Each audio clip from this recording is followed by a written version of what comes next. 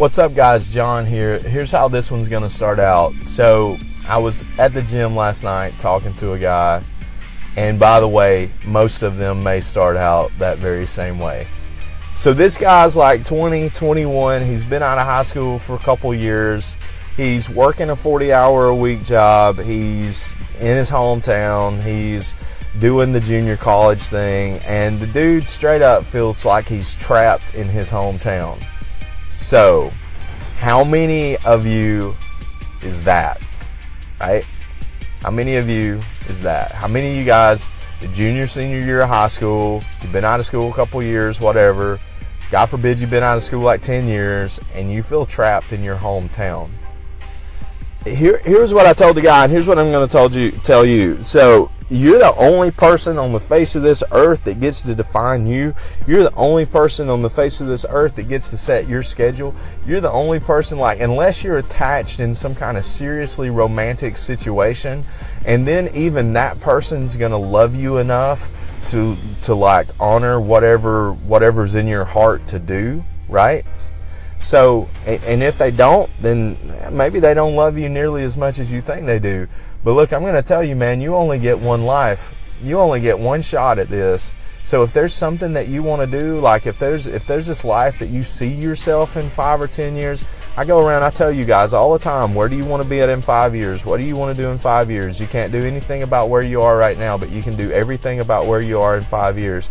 So look, that's the truth. But the thing is that, you know, a journey of 1,000 miles starts with a single step. Like, I remember that quote going through my head a million times when I was 21, 22 years old, whatever, and my new wife was beside me in the front seat of the car, and our kid baby was in, you know, our 2-month-old son was in the back seat, stuck between, you know, like his little car seat was put wedged between like everything that we own, and we were driving the 500 miles away to move for my new job that I had working with students and stuff, and we were going to live on campus at a college and do that kind of thing, and, you know, get to be married and live college life, and, you know, get to be with each other, right? That's what I wanted. Was it scary?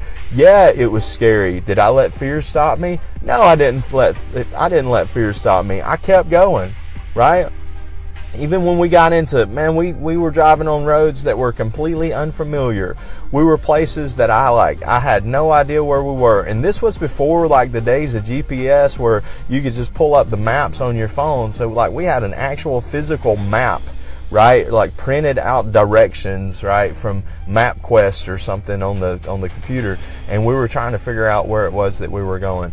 So look, I'm going to tell you, man, there's so much in this world that you can do, and just the ease of your cell phone allows you transit and passage through this world. So don't let fear stop you, right? If there's something that you want to do, man, go out and do it. Go out and do it. Have fun. Make your life. If there's a college that you want to go to, man, beat down the doors of that college until they let you in, because eventually they're going to let you in, right? If there's a job or an internship or something that you want, man, go work for free until they start paying you for it, because eventually they will, right? So look, it's your life, all right? No excuses. None whatsoever. You go out, make your life what you want it to be. You're the only one that gets to define you. So don't sit around, don't make excuses, don't wait on anybody else to get started with this thing, but you do it.